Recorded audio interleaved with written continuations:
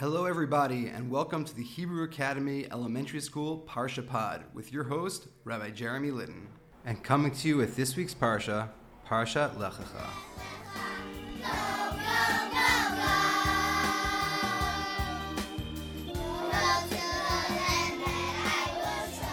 Parsha Pod gives us the unique ability to see the Parsha through the eyes of our children. This week, we are joined by the second half of our fourth grade students with some amazing questions. Let's get into it. Our first question comes to you from Caleb Arush, and Caleb Arush's question was, if Avram and Lot were supposed to go separate ways, Avram was going to go his way and Lot was going to go his way, why does Avram still decide that he needs to save Lot? Our first answer comes to you from Haley Maya. I think why Abraham still saved Lot was because Abraham knew that inside that Lot was a good person, and that if he saved him, that Lot would be grateful and try to be a better person. Great answer. Our next answer comes to you from Mia Delgado. He still saved Lot because he was his nephew and he was related to him and he didn't want anything to happen to him. That's why I think that he saved him.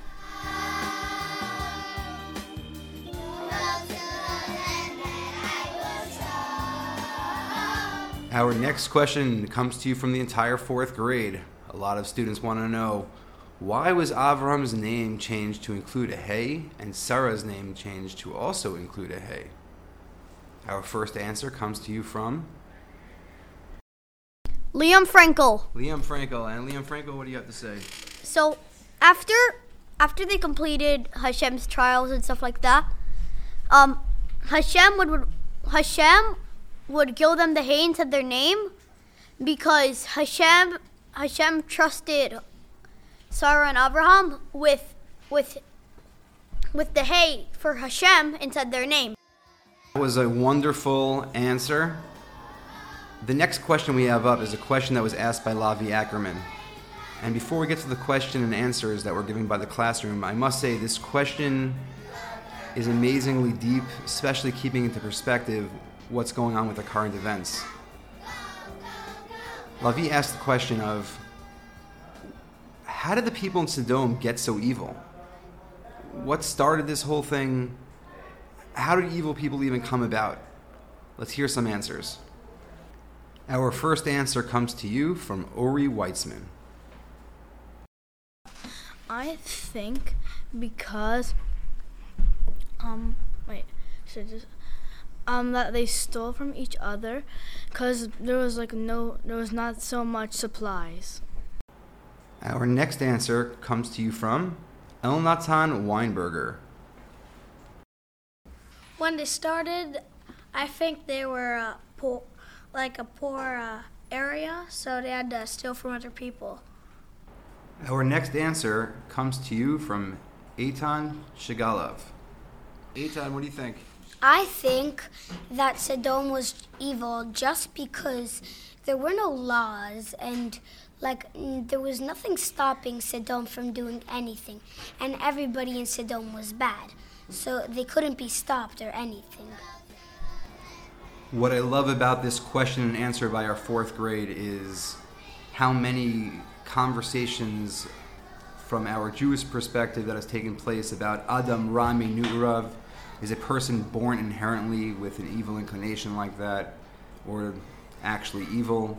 Or is a person, like John Locke said, born with a tabula rasa, a blank slate, and then we're left up to our nature and nurture? How do people become evil? How is evil perpetrated on the scale that we've seen? What differs a brain from a person who's evil from a person who's good? Does everyone always think they're doing good? So this conversation with our students about how Sodom became the way that it is, I felt was a very sharp question, and our answers that we have are pretty amazing. Our last and final question for today comes to you from Haley Maya. The question is, why did Hashem tell Avram to leave his house and go away from the place that he was born? Our first answer comes to you from Shai Weinberg.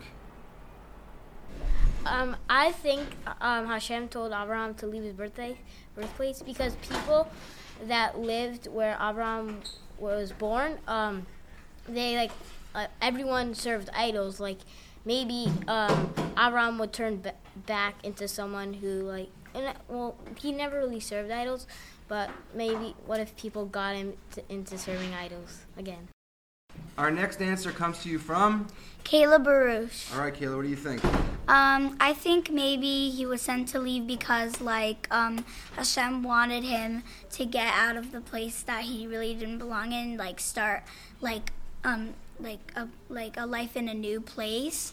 Maybe he'll find better people there, and maybe he'll find the people that he needed, and get the things that he needed to live happily, because I don't think he lived happily where he lived before. Next answer comes to you from Vivi Krinsky. Okay, Vivi, what do you think?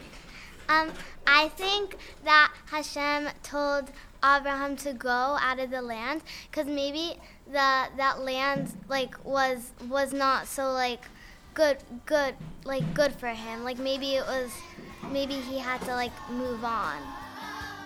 Well, that's all the time we have on this week's Parsha Pod. On behalf of all of our students, we are wishing you out there in podcast land a Shabbat Shalom. Let's see you next week for Parshat Lech-Lecha.